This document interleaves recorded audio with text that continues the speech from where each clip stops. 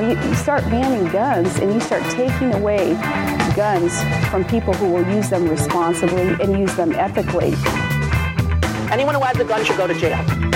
I'm at Cherry Orchard Starbucks, and there's a gentleman that just walked in, and he's got a gun on his hip that looks loaded and 2 magazines. I'm a Lieutenant Colonel, United States Army. I'm looking at my fucking hitting. David 109996, checked in CIC. 785, no record in CIC. 534, Roger, frequency 50, going to 1 to number 3.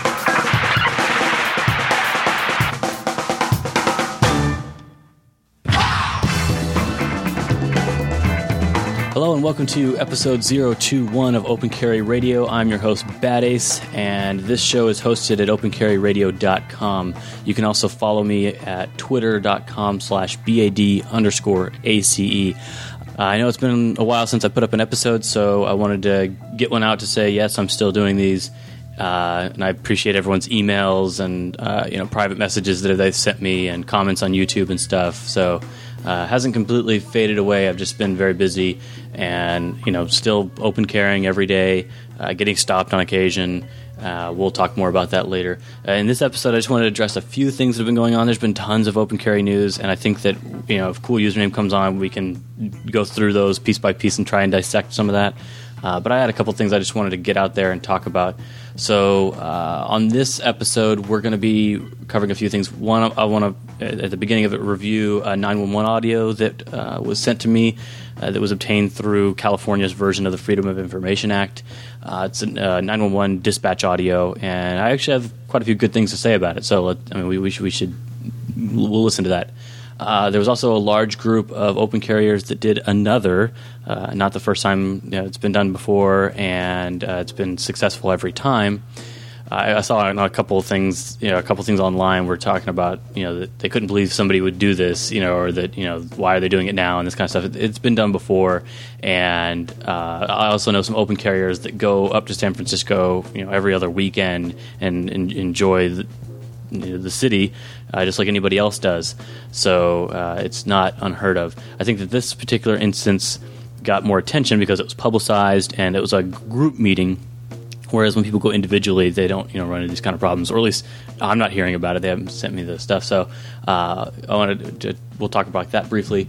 And also I wanted to quickly touch on something that I heard about today, and I couldn't believe the symbology.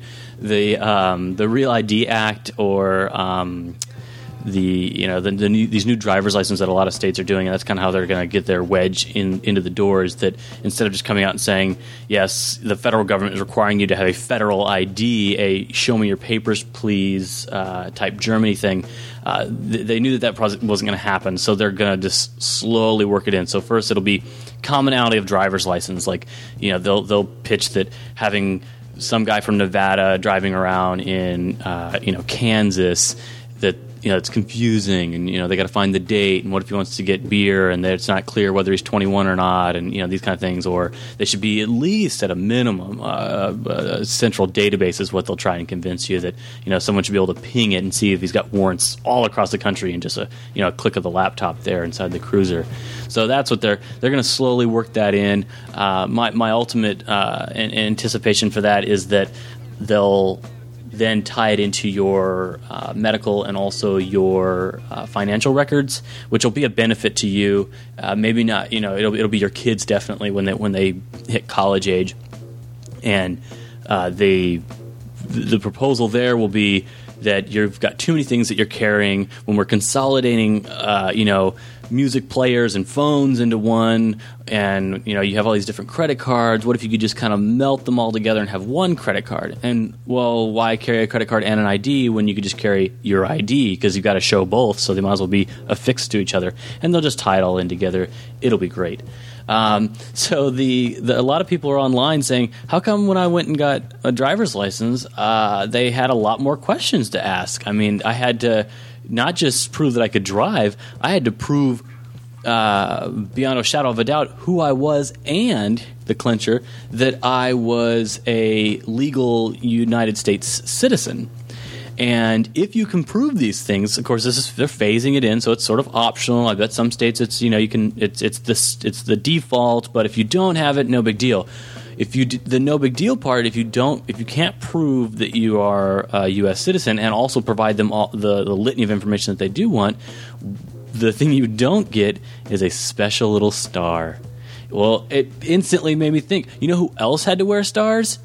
Jewish people in fucking Nazi Germany. I mean, come on. They're literally putting a star on you. I mean, you might as well sew it into your clothing or on your lapel or something, or tattoo it on you, because you are now their slave. They've got you lock, stock, and barrel. It's over. You're already in the system. If you want to opt out, they're going to make it really difficult for you. And so I guess we're starting with this one then. This was actually the last thing I was going to talk about, but I've already talked about it way too much. So we'll talk about this, and then we'll also get to my most recent detainment, which the only reason I posted online, it's got a lot of people talking, is because I got stopped by 2 different departments in the span of 2 minutes. So back to the Real ID. I wanted to play this clip that I found from listening to the podcast No Agenda. If you're not listening to it, you should.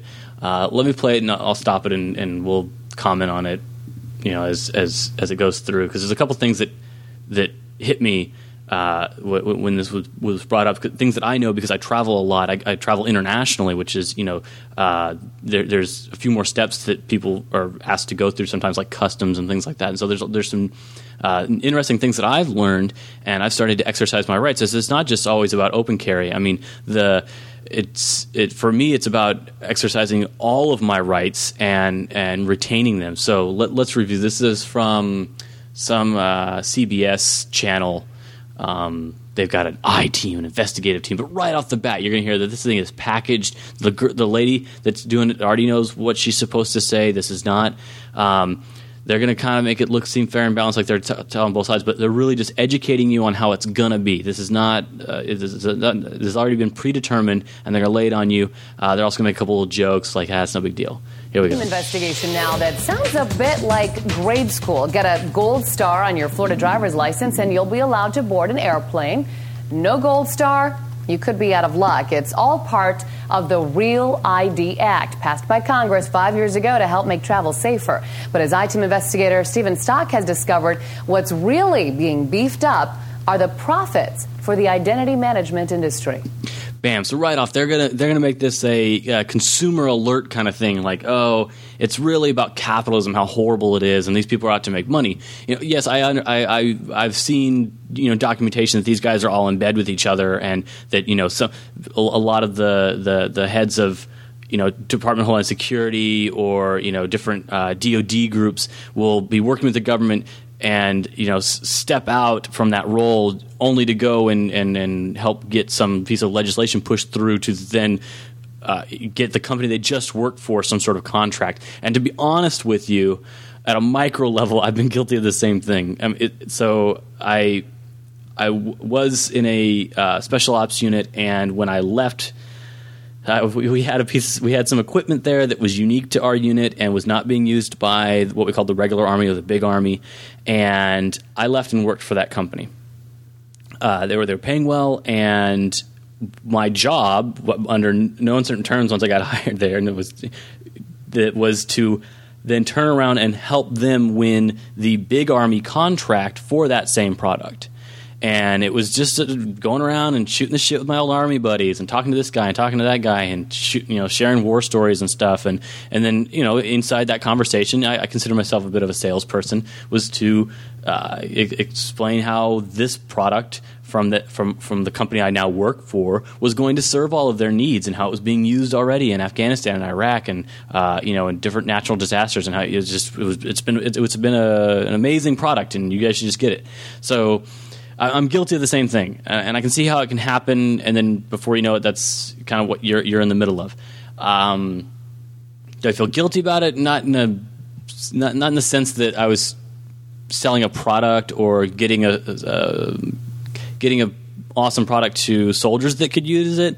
The only thing I feel guilty about is like maybe some of the police keeping we do around the world, and the fact that we were even in a war period. So I bought into the whole propaganda and stuff when I was in, and now as a a party on the outside looking in and learning the stuff that I learned just before I got out, and some of the cover-ups that I was a part of and things that I was asked to do while I was in the service that didn't seem right. And only now that I'm out, I'm like, okay, now it was clear why I was doing that, and those are the kinds of things that I feel guilty about. But so in this message, this woman who's kicked it off, it's already the fault of these horrible communists, right? Or not communists, I'm sorry, capitalists. These horrible capitalists and the things that they are doing to steal, to like make a profit. Wow, horrible. But she's already pitched, and in the inflection of her voice and stuff is that it's approved by Congress. That's a good thing. You should be wanting this. It's also that it's to make air travel safer. Everybody wants to make air travel safer, and it's all just crap. This doesn't do any of those things. It's just about control, and it's about making you a slave. So let's listen to some more of this. Never, ever. Oscar Perez can't ever remember being asked for a Social Security card in order to get a driver's license. Alex Hernandez has the same gripe. Over the phone, I was just told maybe a couple bills, something with my name, my address, and that should be it. Now apparently they want that plus the social as well. Providing an authentic Social Security card is just one of a list of new requirements for what's become known as the National ID Program, named Real ID. The 9/11 Commission found that the hijackers were gaming the driver's license system. Wisconsin Congressman James Bam, right there, association. So they've tied in the terrorists with the lack of this thing. This is a service that you need, that if you don't have it, the terrorists win. You're going to get it regardless. Just take it and you'll be safer. But this is complete bullshit because you can get on a plane without ID. People do it all the time. They show up to the airport and they've lost, or their wallet was stolen, and you've got somewhere to be and you've already paid for a ticket, and all that stuff's very expensive. Do you really think that they're just going to say, sorry, tough titties, you can't get on this plane because you don't have your ID? It's not true. I know for a fact. I've got a friend of mine that he's from outside of the country, he's from Canada, and when he was traveling, he didn't have the credentials that they expected him to have, and they still let him fly. It was just a matter of then reaffirming who he was and making sure he wasn't on any sort of like terrorist watch lists and things like that. So it's, regardless of what this old geezer here says about them gaming the system for driver's license, even if they didn't have driver's license, they just showed up and said, hello, my name's Amak Madula, and they could get on the freaking plane. It's fine. They're not a lack of ID wouldn't have kept them off, and also having a super extra cool credentialed silver Star of David BS on your thing isn't going to keep them from blowing up a plane. They could be totally legit guys as far as the state's concerned. They can still do terrorist acts. This doesn't make you safer. Sensenbrenner sponsored the Real ID law. The states that refuse to cooperate are going to end up forcing their residents to get a form of federally approved ID. Under the law, beginning in 2000. See there, your state that's opting out that said, no, we won't take this. This is too much. Again, it gets back to states' rights.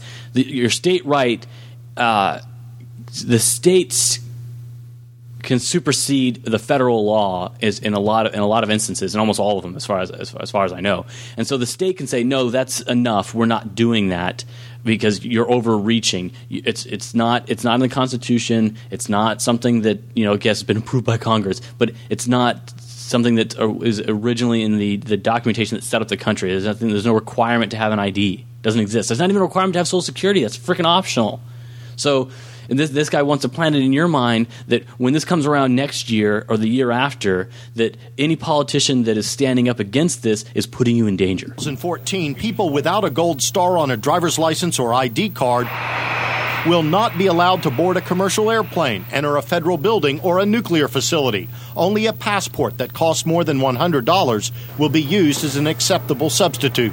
First of all, we set up a system where a state DMV would have to check against other state databases, and secondly, they restricted driver's licenses only to people who are legally present in the United States. This is an attempt at standardizing all 50 states driver's license. That's Senator Bill Nelson. If anybody wants to look that up, Florida's on board with this. When I was searching for the Gold Star reference, I just saw tons and tons of people from California that are concerned about this.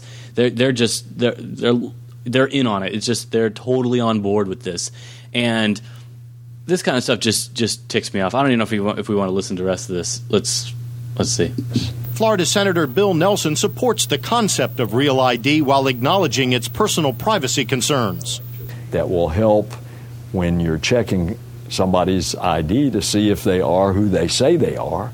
There's just one problem. Only 15 states have met this year's deadline to adopt Real ID. There, see, they've already. This is like programming. That's why they call it television programming. They've explained to you there's only one problem. This is a problem. The fact that only a few states have complied is a problem. You have to listen to that. Also, passports cost $100.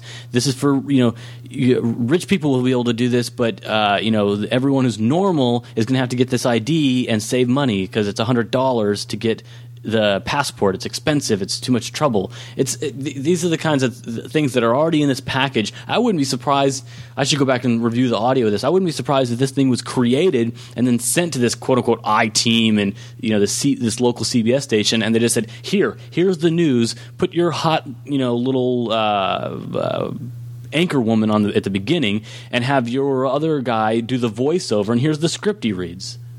27 of the states have passed laws or resolutions against Real ID. Good for them. 8 more states have done nothing. It becomes like a permission slip from school. Chris Calabrese serves as legislative counsel for the American Civil Liberties Union in Washington, D.C. Where things you used to be able to do as a free American, like vote and work, now suddenly you've got to get permission from the government to do those things through a national ID card.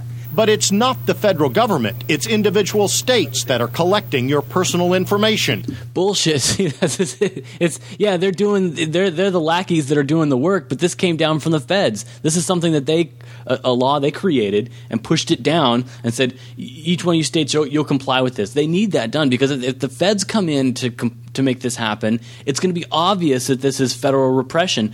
If you actually have like federal agents going around and collecting this information, people are going to get wise to it. But if you have the state do it, your friendly local, Ohio, or your friendly California, DMV, et cetera, then it seems like, it's just, no one came door to door and took my information or pulled me off on the side of the road and forced me to ID myself and then enter me into the database. I was just renewing my driver's license, or for young people, I just went and got my driver's license for the first time. They don't even understand. They don't know that system that they just stepped into is different than it was a year ago. And for the most part, those states are relying on private corporations to collect the data. Does that raise even more troubling issues? It does. I mean, for the private corporations, this is like surveillance on steroids because they use it to make money. And we're talking big money. The Department of Homeland Security estimates it will eventually cost nearly $10 billion to implement Real ID nationwide. According to the U.S. Senate Office of Public Records, the list of private companies wanting to protect... Yeah, this goes on and on. Then they start getting into the consumer crap. So you get the idea. I'm going to put a link in the show of a letter that somebody wrote to their senator about traveling without an ID, and then the senator wrote, on behalf of that person to the TSA. I have the letter that the TSA responds to, and they explain that no, you don't have to have ID. You'll just if you're flying and you don't show ID to TSA checkpoint, that you'll just have to go through secondary screening. It's like, well, big whoop. I mean, so you're at this point you're already going through the naked body scanner and or getting groped and having all of your most intimate places touched and rubbed over. So why not go through? I mean, what is secondary to that? I don't understand at this point. This is from 2007, so I bet secondary is exactly what you're doing now. So don't even drive with an ID. Screw it. Practice. See how far you can get without it, and just like have it in your back pocket or maybe in your your luggage buried deep down in there, and then I don't know, pull it out if you can. I don't know. That could go wrong.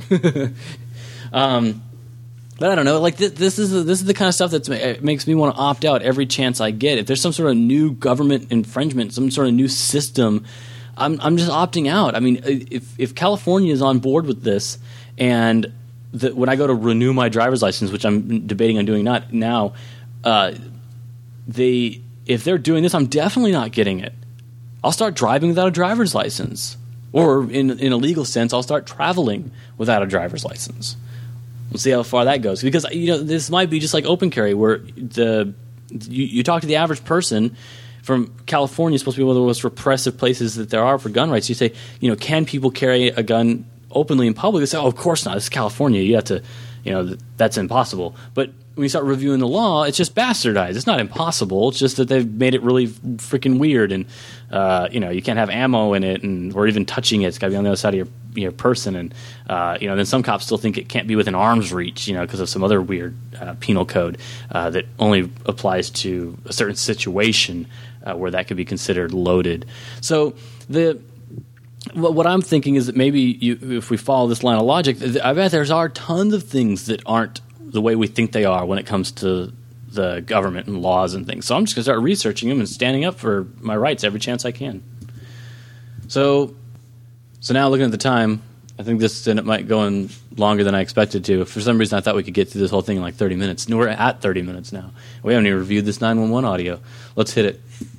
So this audio was sent to me anonymously by someone in the San Jose area, and I'll bleep out some of the information that people could use personally, including the person who called in.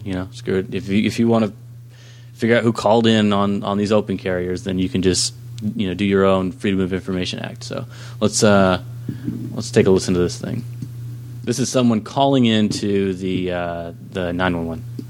Santa Clara 911. What is the address of the emergency? Actually, I don't know if this is an emergency or not. I actually didn't know the non-emergency number, but I work at Orchard Supply Hardware, and I had a customer come in and tell me right now that there was 2 people in our parking lot who got out of their car, and they have guns on their hips, and they have, ammunition around their waistband. I don't even know if that's legal or not. Okay.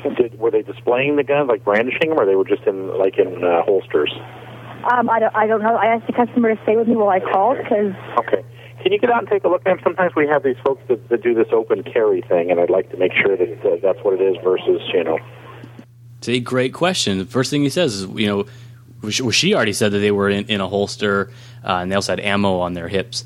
And then this dispatcher follows up and says, yeah, it could be an open carry thing. We want to go out and take a look. I don't know if we're making the assumption that anybody with a gun would is dangerous, which some police departments do. San Francisco and big some of these bigger cities, that's just kind of the assumption that's made. When you listen to this and he says, yeah, go out there and take a look, I don't know. I mean, if you're really that afraid of guns, that might not be the safest thing for you to do. Did anybody see him? Can you describe them to me? He said there were a couple in their 40s or 50s. I didn't see them. A male and a female, or two males? A male and a female. Okay. Can you get out and take a look so I can get a description of them? Sure. Actually, they're not out there, so I can go back out there again. Let me go walk out there and see if they're there again. I got their car and their license plate number. Okay, yeah, go ahead with the vehicle description. It's a Mazda 626. It's like a gold color. Okay, and where is it? Is it parked in your parking lot? Yeah, Orchard Supply's parking lot. Okay, and where did the couple go? He said they were walking towards Starbucks. There's Starbucks at a bank over there. Yeah, they usually go over to a Starbucks. Okay. Yeah, I love that part. Oh yeah, they usually go to Starbucks. Like a moth to a flame. Open carriers can't resist Starbucks. Oh, yeah, so it's okay that Well, I mean, it's perfectly legal as long as that's what they're doing, but we want to make sure that we'll come out and just verify that's what they're doing. Yeah. Yeah. We'll come out to see that that's what they're doing and violate their rights at the same time. Just a second. Can I get your last name? Yes. And your telephone number is 247? Yes. Okay. Did they give you any description of this man and woman other than they're white, black, Asian? He didn't say. He just said they were middle-aged, 40, 50. Okay. All right. I'm going to get some units started that way. I'm going to put you on hold. In the meantime, I'd like you to look out and see if you can see them. Okay? Now, see, what might be great is if they actually dispatched an officer, right, because he doesn't know, and The guy drives through, sees them drinking their coffee, and he goes, they look like open carriers, and he hightails it out of there. Now, I don't know how many times that's happened to me. It's entirely possible that that's what happened in this case, or that that's what's going on with me or other folks when they're out open carrying. We just don't know. So it's like. We don't have statistics for crimes that didn't happen. Some people say, well, open carry is not, you don't have any proof that it deters crime. Well, yeah, because nobody writes that stuff down. Like we're not psychic. We don't know what didn't happen, right? And so on the flip side, when it comes to police suppression here, we don't know how many times people have called into this San Jose dispatcher, and the guy calmly got enough of the data from the person and determined that this was probably somebody acting within the law. And, just because they're in that mode right now and it's part of their protocol and their standard operating procedures, that they went ahead and sent out an officer. That I think that time will change where they don't even bother to waste the resource to send an officer out. But, who knows? I mean, these guys could be, doing the right thing. I know, for me, it's entirely possible. Ma'am? Hello? Hello, yes. Hi, can you hear me, ma'am? I think my phone was... I see their car right there, John. You said they're gone? No, they're there. Well, I don't need to see the car. Where are they at? Over at Starbucks? I don't know. I didn't even see these people, to be honest. A customer came in and told me. Okay. All right, we'll get somebody out there. Thank you. License plate number? Ma'am, I can't hear you. Your phone's breaking up. Did you want their license plate number? Yeah, if you have it, I sure do. It's 4... 3. Yeah. All right, thank you. You're welcome. Bye-bye.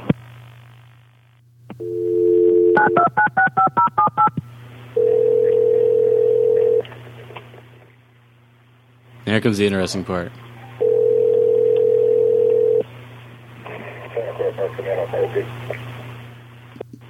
Thank you for calling Starbucks Online. This is Heather speaking. How may I help you? Hi, Heather. This is Mike with Santa Clara Police Dispatch. Are you the manager? No, I'm not. Josh is. He's not here at the moment. Can I... Yeah, I'd like to... We got a report from Orchard Supply Hardware. A customer reported to them that there was a male and a female in their middle 50s that was walking from the parking lot over towards your coffee shop, and they had guns in their holsters. Now, they weren't brandishing them or threatening anybody, and we're wondering if it might be one of these open carry situations. Do you have anybody either in your coffee shop or maybe out front that might look like they have, a holster on? Let me take a look. Hold on. Okay.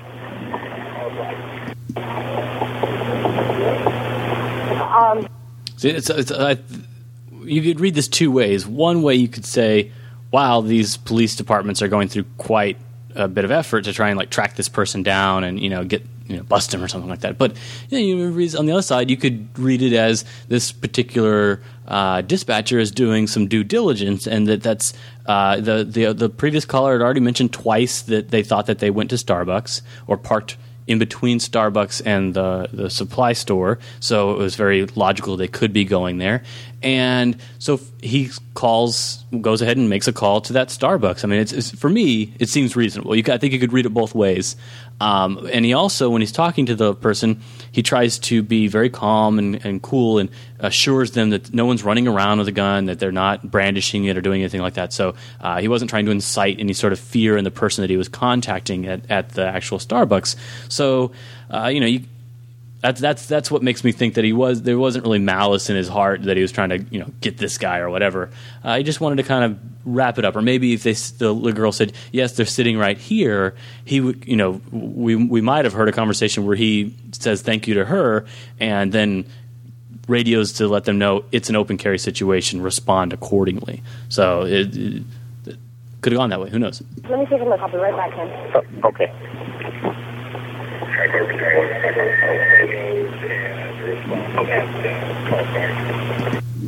Now, if I had more time, what I'd do is I'd try and look back in my archives of the radio traffic and try and pull that up, or do my own Freedom of Information Act type thing to pull the dispatch audio, meaning what actually went out to the officers. What type of call did they get? Did they get a suspicious persons call? Did they get a man with a gun call? Or do they have some sort of new code for open carriers? I'd be interested to see that. But again, those types of things take time, so I don't know that I'll ever do that. Honey, I don't see anybody that looks like that. No, okay. Nobody's sitting around with guns and holsters or anything, huh? No, but Okay, you checked out front. You checked out front too. yeah. All right. And your name was Heather. Yes. Okay. Thank you. Thank you. Bye bye. So I don't know. If you guys want to comment about that particular call, you can shoot me a message on Twitter or in the comment section for this episode at opencarryradio.com. So I had another stop recently. It's been quite a while since I had one, and I don't know how much of this I'm going to review. I might just put a link to it and let you listen to it. I'm getting mixed reviews from people, mixed feedback from folks online. I'm hearing a small portion of people saying you're a complete douche and I can't believe you're a jerk to these cops and they were just trying to be nice to you and these kind of things. And then I get the other side of the coin is the way to goes and keep standing up for your rights, that kind of stuff.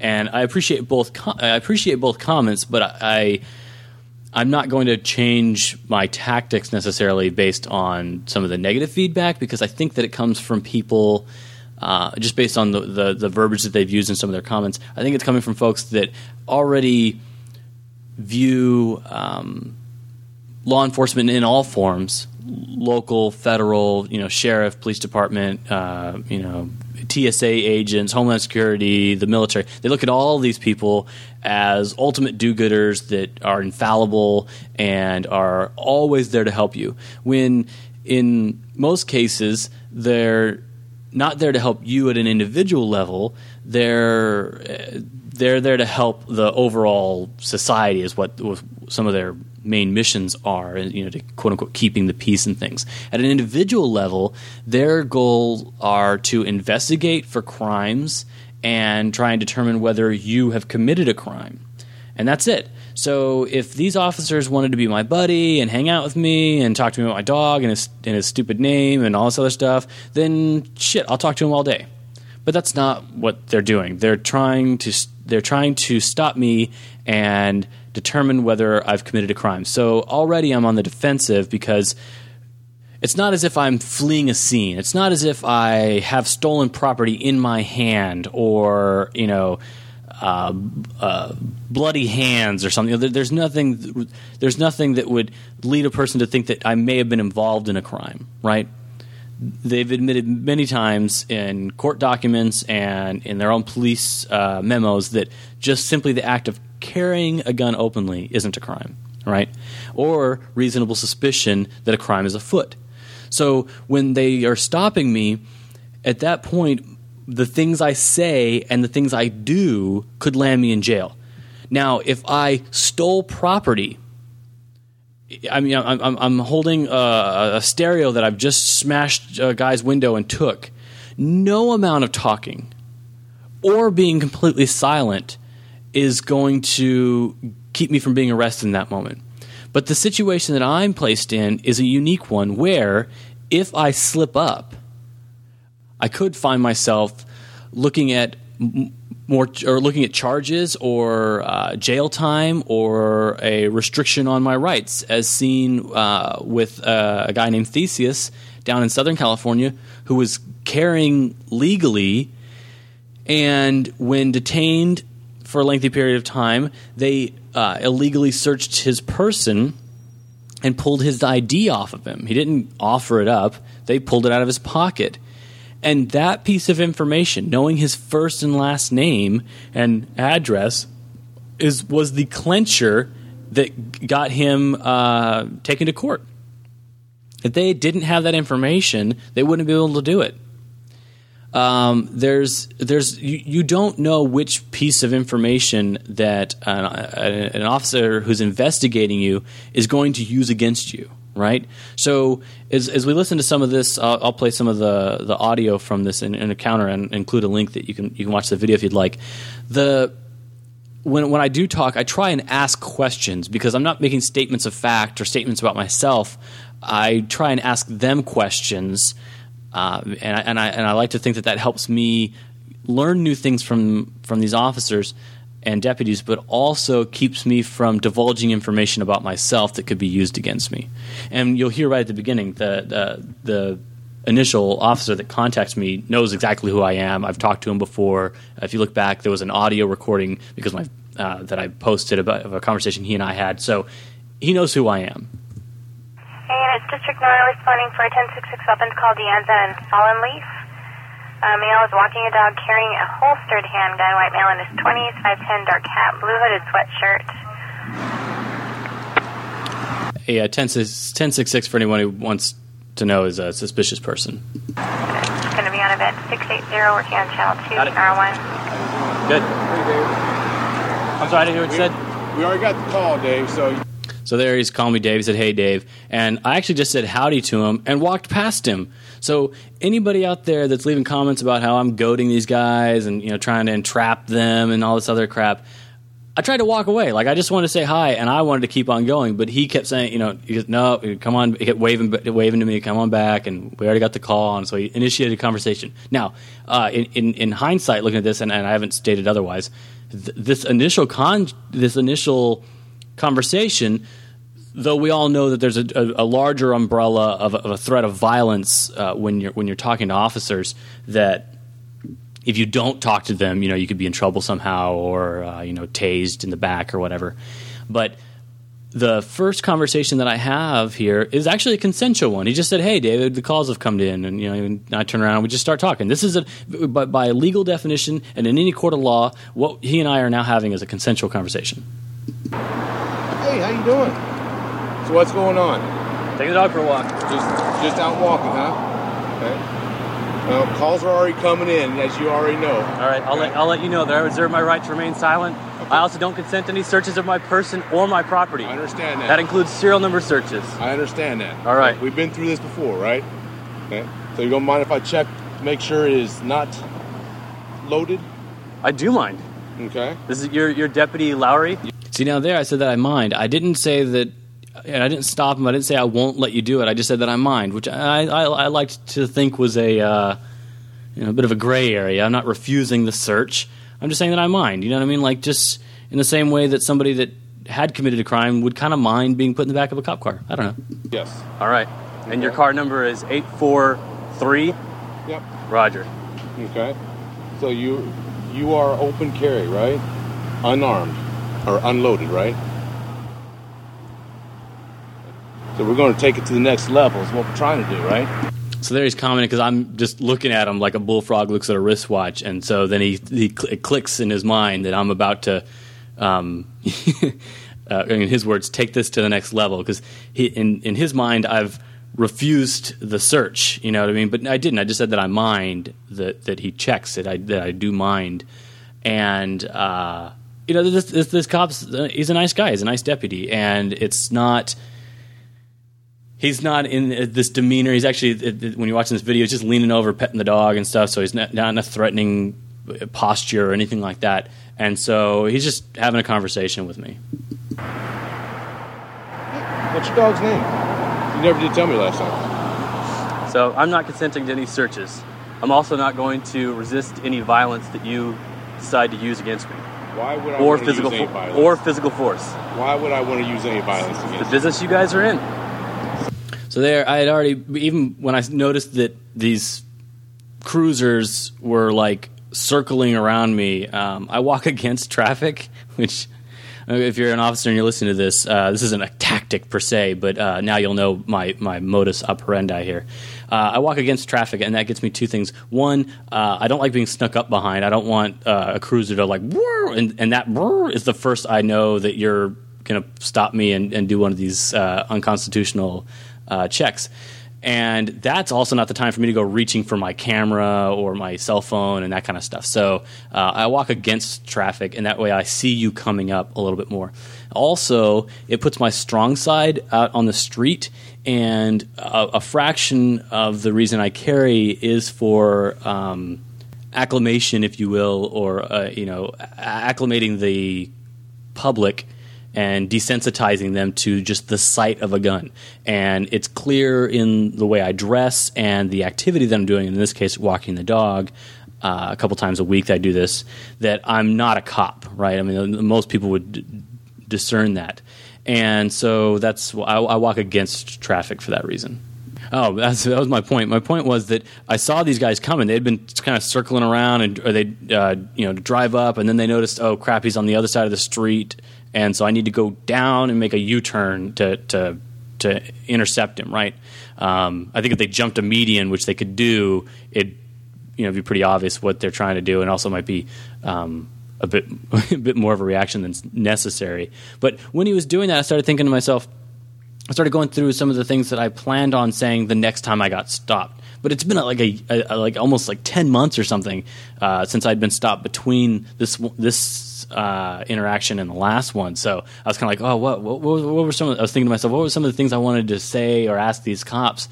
And the first one was that I've been reading a lot of stuff about different police departments having a monopoly on violence. I mean, at the end of the day, they're hired to dole out violence in the increments that they deem appropriate. And if I try to do that, I'll go to jail for assault. But if they do it, they're protecting themselves. Trying to go home at night is a common phrase that's used, or apprehending bad guys. And all these are supposed to be noble things. But if I do any of these, I'll land myself in jail, or at least in front of a jury of my peers, trying to explain why I used physical force under any circumstances. It'd be assault. So I thought to myself, I wonder how many, because I've met plenty of cops that have been really cool. Like I've had some just kind of wave at me, and I had another one early on who was really pro-gun, and he helped me learn just through, not that he explained it to me, but in me reviewing After Action. You can probably find an old episode of the Open Carry Radio where I discussed this. He stopped me, and he wanted to do like the quickest e-check he could, and then just wanted to shoot the shit with me about guns. And so he's like, oh hey, I just want to stop and talk to you, and check to see that your weapon's unloaded. And I said, cool. And he just like with his eyes motioned like towards my sidearm as if to indicate like, go ahead and show me that it's not loaded. And I did. I pulled it out, racked the slide, aimed the chamber at him, and let him observe that there was no ammo. And I said no brass, and he said no brass. And then I let the slide rack forward and reholstered, and then he just wanted to have a conversation about how long I've been open carrying, why do I do it, does anybody ever give me a hard time, and that kind of stuff. And only after reviewing that, I thought, oh my God, what could have happened if a second officer, because I don't think he had time to radio that in.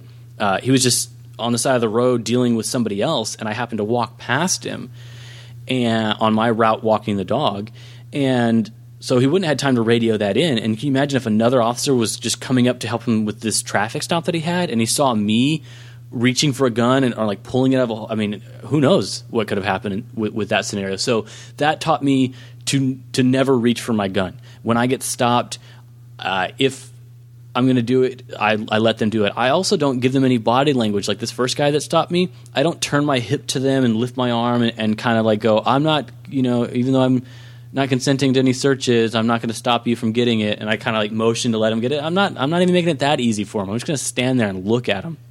It's one of the tactics that they use to make people that are being interviewed or interrogated talk is silence. Silence really does a number on the human psyche, and they'll just say something, they'll ask a question, and then they'll just sit there and look at you because they know deep down it is getting to you that there's this silence hanging over there, and then your brain starts racing, and you are conditioned through just human interaction with people to respond to that, and it's a tool that they use. So I'm just using it back on them, and a lot of people think I'm a jerk for just standing there looking at the guy. I don't consider it me being a jerk. If it is, then I hope that you're calling every cop that asks questions and then stands there and stares at people. I hope you're calling them a jerk too, because it's got to go both ways. And I don't think I was being a jerk. When have you ever had that issue with us? The sheriff? Yeah. I mean, I've read some of your stuff on there, and you haven't had anything negative that you've had to say about us. There you go. I like that he listens to the show. So if you're listening now, howdy. Or at least reads the blog, right? Good on them. I know a lot of departments do, because when I do, I periodically do these public records requests with just about every department that has ever talked to me, and even some that I'm just interested in what they have to say about it. And I sit there and read all your guys' emails and BlackBerry text messages back to each other. I appreciate it. So keep that up. let's see, I'm going to skip ahead here. There's a lot of talking, back and forth. Somewhere in the middle, they actually explain that they are only stopping me because San Jose got called out, which is another department. Right now I'm talking to the Santa Clara Sheriff's Department. And they're saying, well, we wanted to kind of come out and maybe, these aren't the words they're using, I'm paraphrasing. They kind of said they wanted to diffuse the situation or make sure it didn't get out of hand or whatever. And I kind of implied, I was like, well, you know, they were asking me like, if because they know who I am, it's cool, but San Jose doesn't know who I am, so it might not be cool. And I said, well, that shouldn't really matter. I think that each one of these officers should be treating people the same. I mean, at least with a certain level of decency. I'm not saying the same where you know a guy versus you don't know a guy, right? That's different. I'm saying that each person should be dealt with equally, and you know, not being completely jacked up or felony stopped because you haven't stopped that guy before. That's just rude.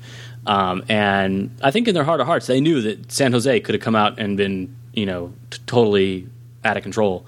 And they just wanted to make sure that didn't happen.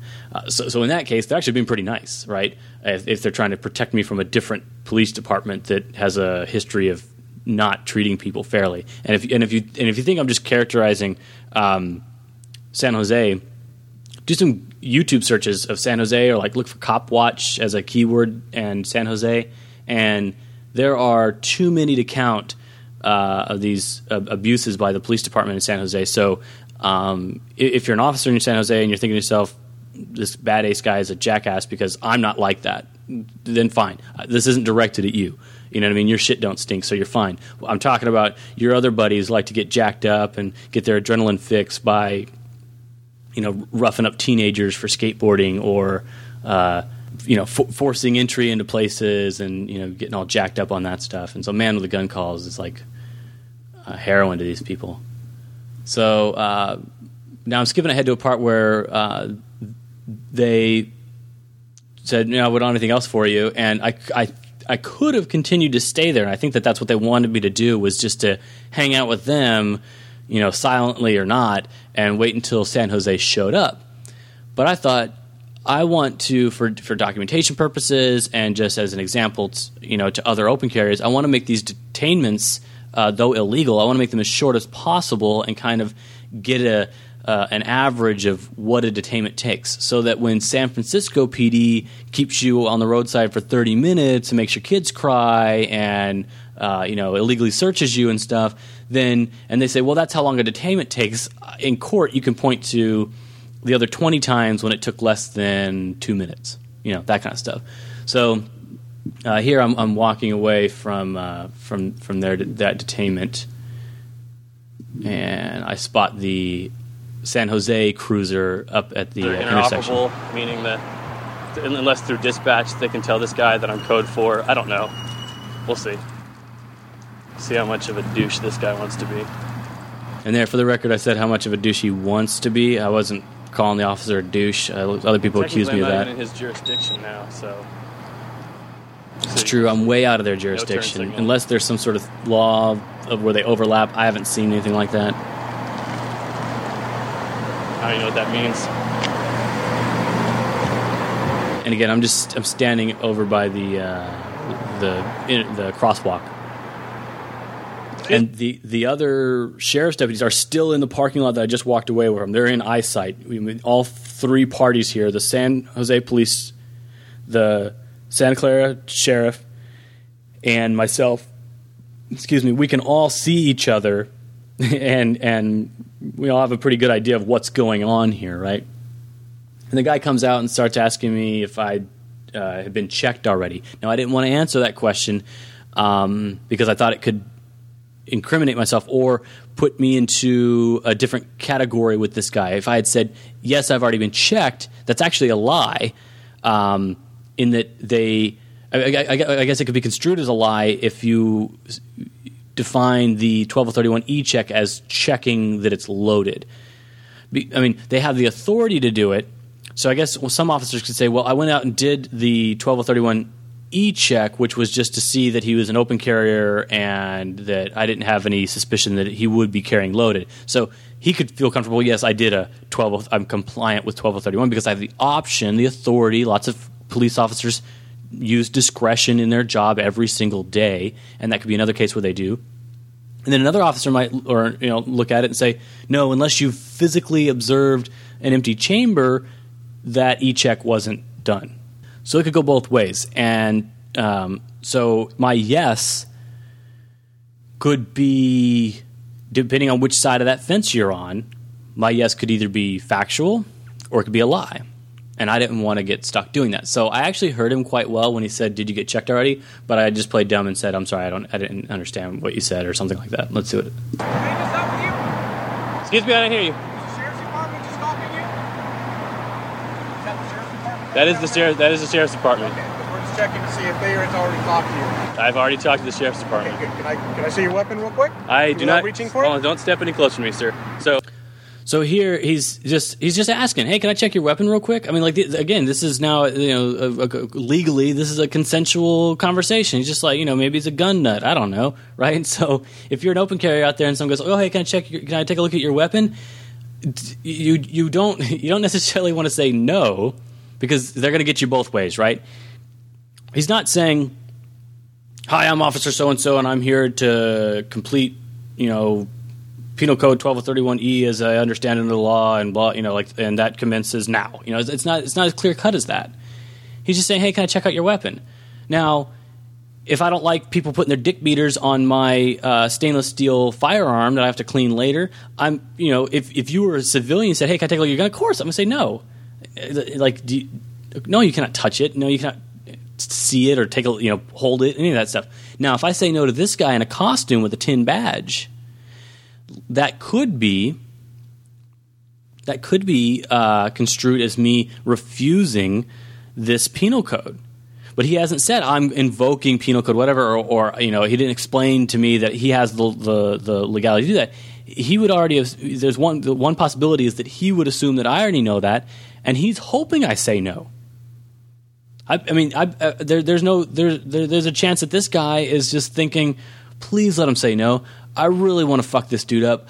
I just want to grab his wrist, twitch him around, get him on the ground, handcuff him, put him in the back of the car. I want to do it so bad, and please say no. So you can't say no or yes. If you say yes, now you're not even in the legal sense where he's forced you to do it. You can't after the fact go back and say, well, I was only complying with the law.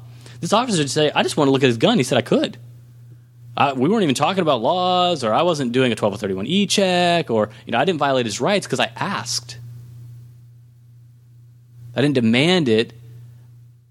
I didn't use force to check it. I just asked.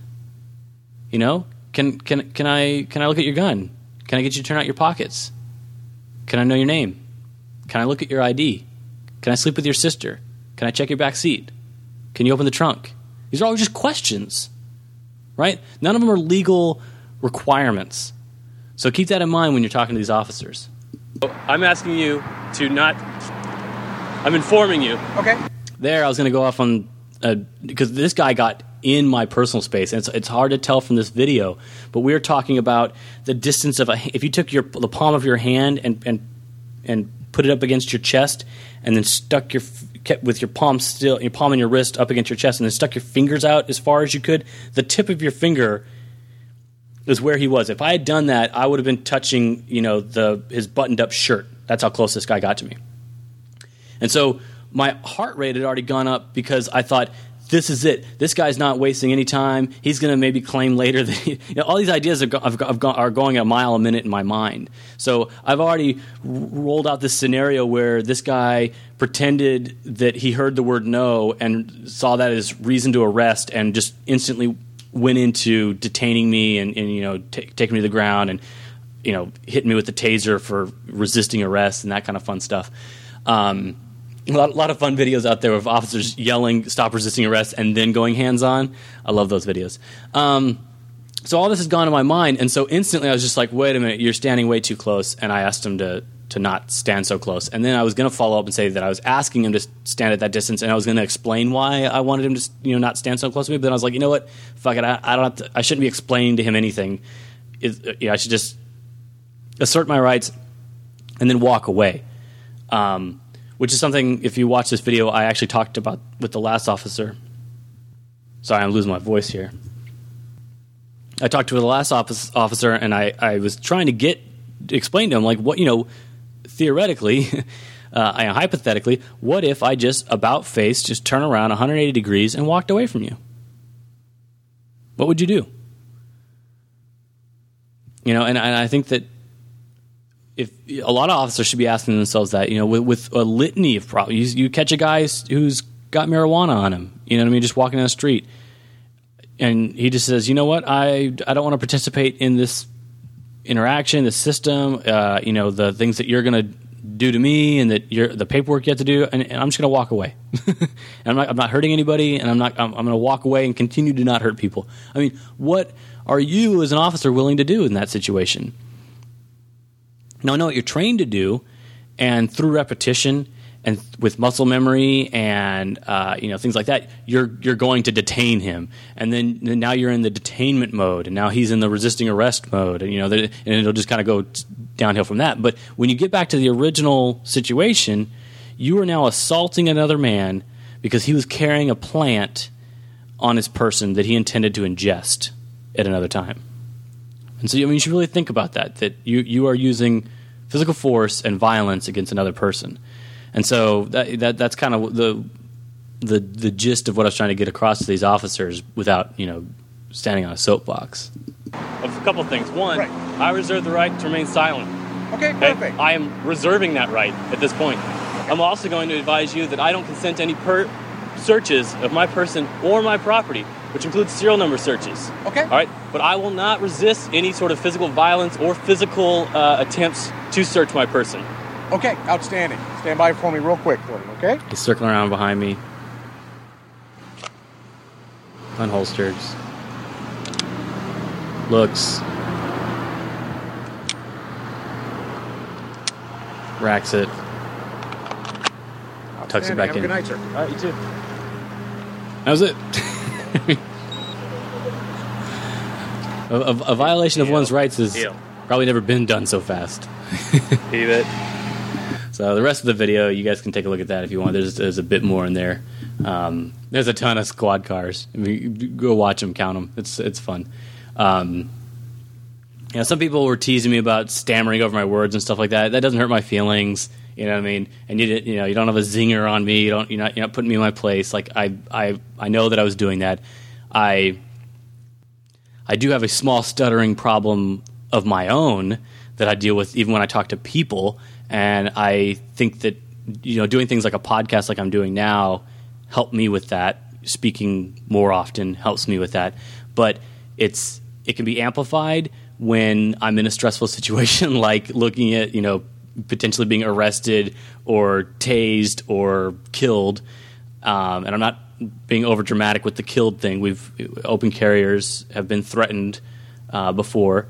So, those things are going through my mind, and those types of situations tend to make me stutter a little bit or trip over my words, if you will. And I'm trying to focus on getting certain pieces of information out and on record, my record being my video camera, because in the event that this goes wrong, this encounter, I want my attorney, I want a jury of my peers, I want a judge to be able to clearly see that I was not interested in participating with this whole charade of them being able to stop and check me and stuff. And keep in mind, the only reason I am stopping and talking to these guys is because they have a history of using violence if you don't participate in their game, if you will. You know what I mean? This game with rules and things that they've set up for you to live within.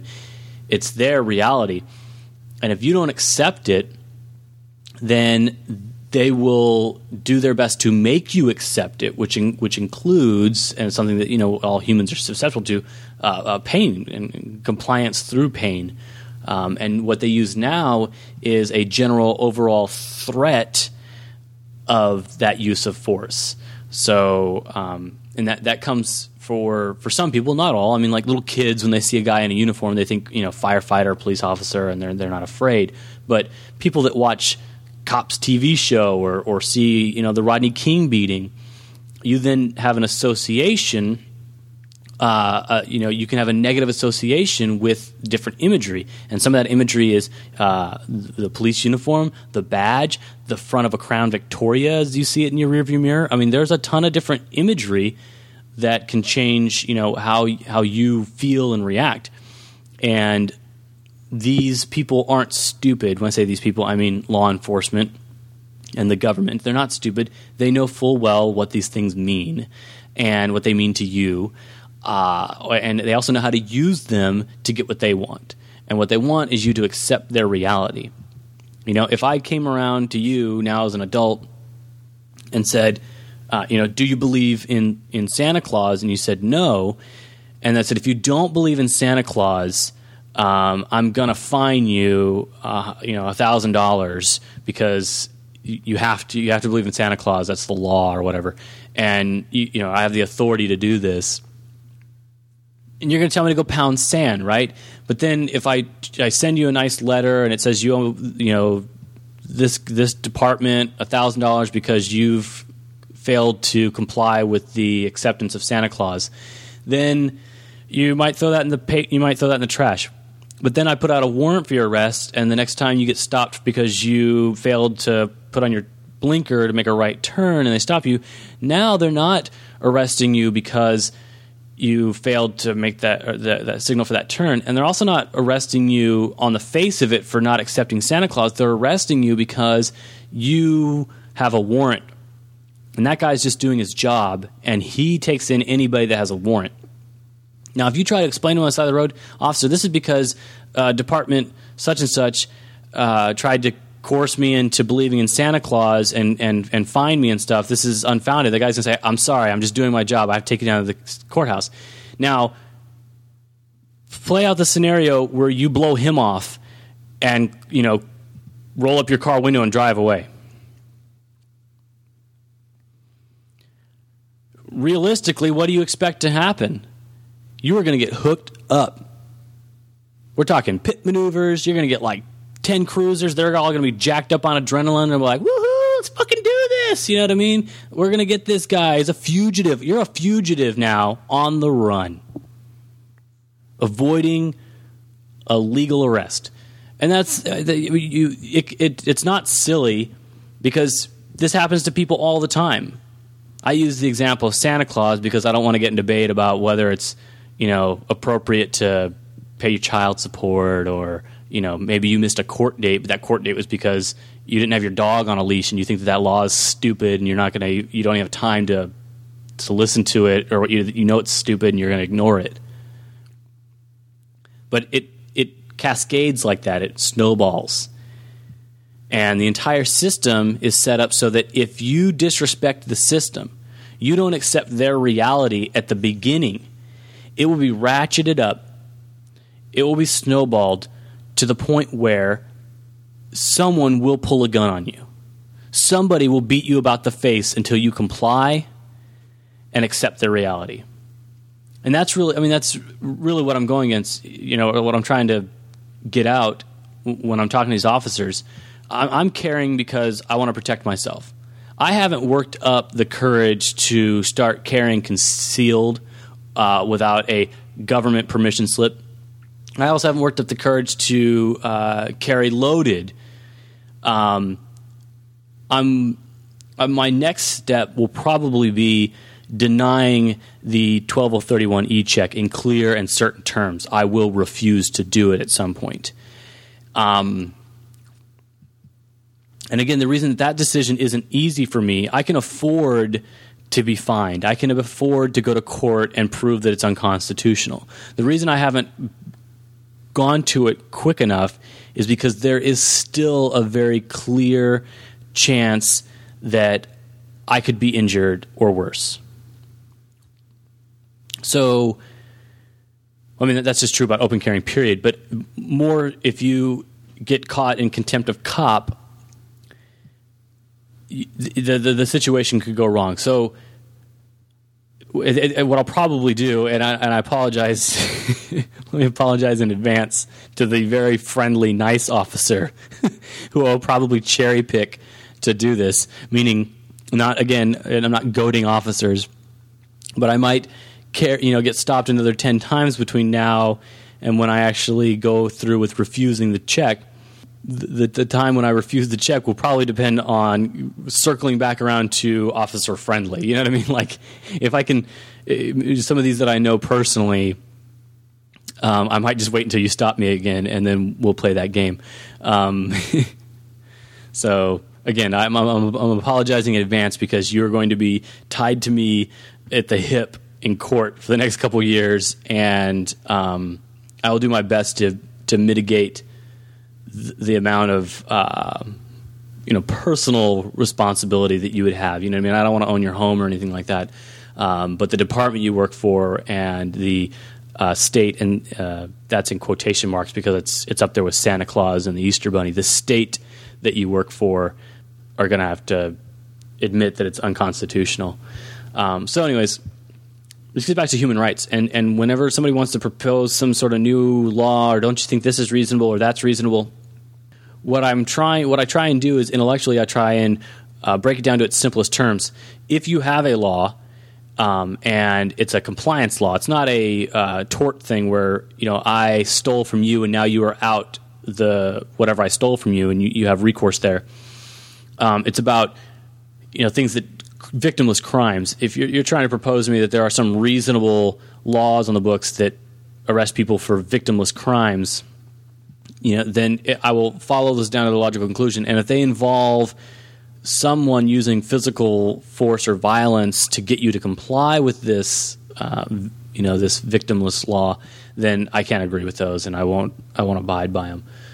That's a long story. So try that when you're having some of these political debates. Just see how far it goes. I mean, talk about taxes. If I didn't voluntarily offer to give you a percentage of my income to be a part of your community, then if I decide to not do it, not give you a percentage of my income, will you steal it from me using force? And if the answer is yes, then I can't support that. So in a lot of cases it is. And then if someone says, well, I think that these different social services should be free to all people, and it's okay, well, where are you going to get that money from? Well, we're going to get it from taxes. Well, okay, are you currently getting taxes by force? And so of course not, it's voluntary and all this sort of stuff. Well, if it's so voluntary, why does the IRS own shotguns?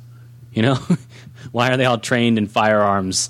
Extensive close quarter combat firearms trainings. They're accountants, for Christ's sakes, but they've all got shotguns, and you really should try and point out the gun that's in that room, and in that case, it's a shotgun wielded by an IRS agent. So if you want more of these kind of interactions, you can always open carry yourself in a state that's not friendly to it, and you get a first-hand knowledge of it. Of course, I do that within the law and make sure that you understand all the different gotchas and things and know what you're going to comply with and not comply with when you step out. And have your video recorder, your audio recorder as a backup, have all that stuff going. If you choose to do it smart. And if you don't want to do it and you just want to be a spectator, just keep coming back to opencarryradio.com, and you'll see some posts from time to time. I'll post other people's interactions and things, and help you get a greater idea of what's actually going on in the police state that you live in. Just want to help educate people and spread the word about freedom and people choosing for themselves how they're going to live their lives. And you should be able to live your life any way you want, so long as you're not hurting someone else. And with that, I'll leave you with my Twitter address, which is twitter.com/BAD_ACE. And I will encourage you all to be safe and keep your head on a swivel. Lots of folks back east, they say, is leaving home every day, beating the hot old dusty way to the California line. Across the desert sands they roll, getting out of that old dust bowl. They think they're going to a sugar bowl, but here's what they find. Now the police at the port of entry say you're number 14,000 for today. Oh, if you ain't got the do-re-mi, folks, you ain't got the do-re-mi. Why, you better go back to beautiful Texas, Oklahoma, Kansas, Georgia, Tennessee. California is a garden of Eden, a paradise to live in or see. But believe it or not, you won't find it so hot if you ain't got the do-re-mi.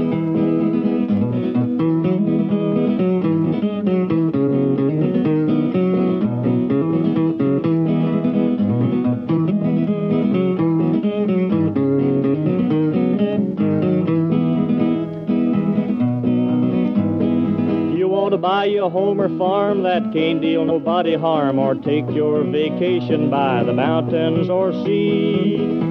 Don't swap your old cow for a car, you better stay right where you are. You better take this little tip from me, 'cause I look through the want ads every day, but the headlines on the papers always say, if you ain't got the do-re-mi, boys, you ain't got the do-re-mi. Why, you better go back to beautiful Texas, Oklahoma, Kansas, Georgia, Tennessee. California is a garden of Eden, a paradise to live in or see. But believe it or not, you won't find it so hot if you ain't got the do-re-mi.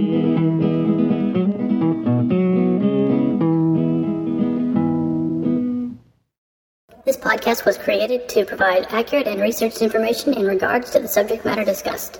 The information is given with the understanding that neither the host nor the guests are indulged in rendering legal or other professional advice. Since your situation can be fact-dependent, you should additionally seek the services of a competent professional or attorney.